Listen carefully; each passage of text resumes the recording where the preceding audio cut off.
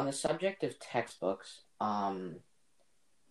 e- e- the reason that a lot of stuff is cut out from history, especially in schools, is because of who's writing the textbooks.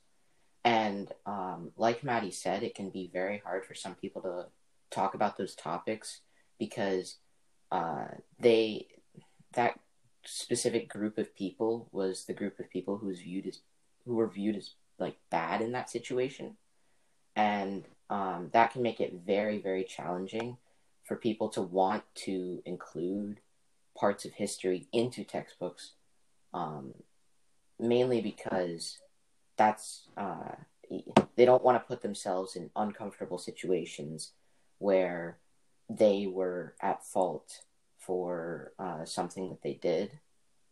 Um, and then also, I think from when I looked it up online, textbooks are mainly written by white people, and that's also the reason why they can feel uncomfortable because in these situations, white people are viewed as almost like the enemy. Actually, I wouldn't say the enemy, but they weren't doing the right thing in this situation. Yeah. When I looked up who wrote textbooks and who decides what goes into them on Google, for school textbooks especially, a lot of teachers write these. So, especially maybe if, like, teachers some are the ones which makes it all the more harder. Yeah. And there's like a difference between textbooks. Like history textbooks are definitely not the same as school textbooks because they're written by historians who like have a lot of knowledge on very specific topics, whereas school textbooks can cover a wide range of things. And like Maddie said, these teachers, they're gonna have to talk about these subjects. Plus, they might not have this wide range of certain events. Like they might not have that in-depth knowledge, whereas historians can research a certain topic and have like the deepest of knowledge about that thing. Yeah, I agree. And also I think that when I searched up like what everyone said, like it was teachers who wrote the books and teachers who are teaching them. But I think that it's a different perspective from a white person rather than someone who actually went through it and relates to the topics, or who has like relatives and who has ancestors that did. Because I think that it's a different view of like the story and how Personal. Yeah, much more personal. And especially if like most history books and school texts in general are written by white people, but they weren't exactly the ones affected by these events, it changes the narrative of what's important in history and what's not. Yeah. Right. So books like The Warmth of Other Suns should be incorporated into curriculum because they uncover a story that's really never covered. Yeah. So Warmth of Other Suns, like I mentioned before, it's the Great Migration is one of the most untold stories of the 21st century. And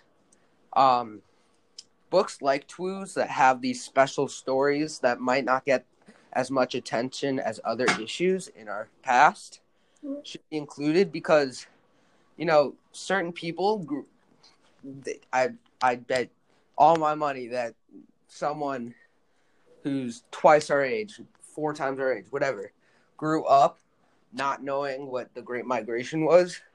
I bet most people grew up not knowing what the Great Migration was. And when you're a kid, you're still learning, and especially you're still kind of needed to read. You're needed to read these textbooks and books, and you're still learning, and you might be more willing to research on another topic. And when you learn young, it opens up your mind and you'll have more of a perspective on the world And like the Great Migration, you might find something you truly love and think is super cool that maybe no one else knows about. Yeah, I agree. Also, like, if you learn about this stuff when you're a little kid and or, like still like growing, and you get like a sense of how the world was, then it's less likely for you to do it or for people to do it in the future. And I think that's really important because racism is still like a very big thing in our world. And I think that if we learn about this stuff and talk about it more, then the people who are like the next generation will be more open-minded. To add on to what Casey said before about people with a personal connection to the issue, it would make more sense for people who either have been through it, have family members been through it, to give that perspective on history so that we can actually understand what these people went through. Yeah. On the topic of what this is more about what gets included, but this is more about how this can affect certain groups of people whose stories weren't included in textbooks and stuff.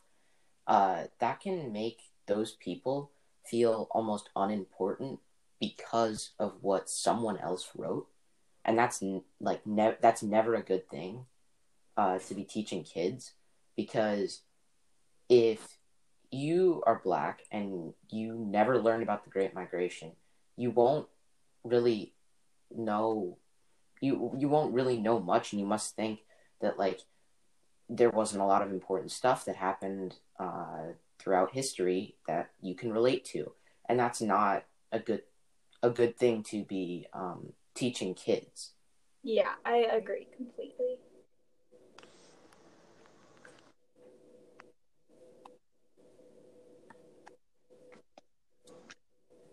Hello? I think. Okay, so I think.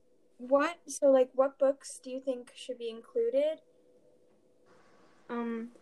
I think. Oh, sorry. I just have one thing. Like I mentioned, books written by people who have a personal connection to what happened, and on the topic of like representation, even fictional books with characters like this, like Black characters, BIPOC characters in general. Representation is important. It's important that everybody be able to see themselves in history and in entertainment and wherever. Yeah, so important because if you're a little if you're, let's say, like a Black child and you don't really get exposed to people who come from the same backgrounds as you and you connect with, then you'll won't be as like confident, and you'll only think that it's all about white people and that like I can never succeed in these things because like I don't know, like I've never seen someone like me, Yeah. Right. Because we know Isabel Wilkerson has a connection to the Great Migration. Because if you guys remember, her mom was part of it. She moved up north and returned back to the South with like a brand new car and was showing off how great things could be for her family down the South. And when you have someone who has a connection, they might tell a story about the subject that maybe no one else knows about. Because who is someone who has no connection at all to what they're writing about? Like, who are they? Like, they might not have all information or some special information that maybe makes a book or a story. It needs to be like based in like knowledge. Fact. Right. Yeah. Right, exactly. Going back on what you guys said about what books should be included, I would probably say March. That's a huge one. That's because a very big one to include. Yeah, it's that's just a way for people to connect. I would disagree with that because I think that the civil rights movement is talked about a lot, especially March being mostly about John Lewis, a famous congressman's life story. So I think that the Great Migration is a lot less talked about, and I think that the civil rights movement. I know plenty about that, and being in 8th grade, learning about this massive movement that I had no idea about, I think that kind of caught me more by surprise rather than the march. Yeah. I can see what you mean. I can see both sides of, I think that even though the Civil War is talked about a lot, it's still important to get other people's, or like to get different perspectives. Yeah. So that's just what I was thinking. So thank you for coming to our podcast. Once again, my name is Holden. I'm Maddie. I'm PJ. I'm Casey. And goodbye. Thank you. Hello and welcome back to the Talk Table. My name is Holden, and I am here with Maddie. PJ. And Casey. So today we're talking about The Warmth of Other Suns. PJ, would you like to go first? Yeah. So The Warmth of Other Suns is a book about the Great Migration, which was when African Americans migrated from the south to the north a great deal. This went through about the 70s, from the early 1900s to 1970s. And they left mainly because there were issues in the South, such as segregation, racism. There was still segregation in the North, but there were lynch mobs. There was a lot. Racism was taken to a whole new level in the South, and they left for the North for opportunity and a new life.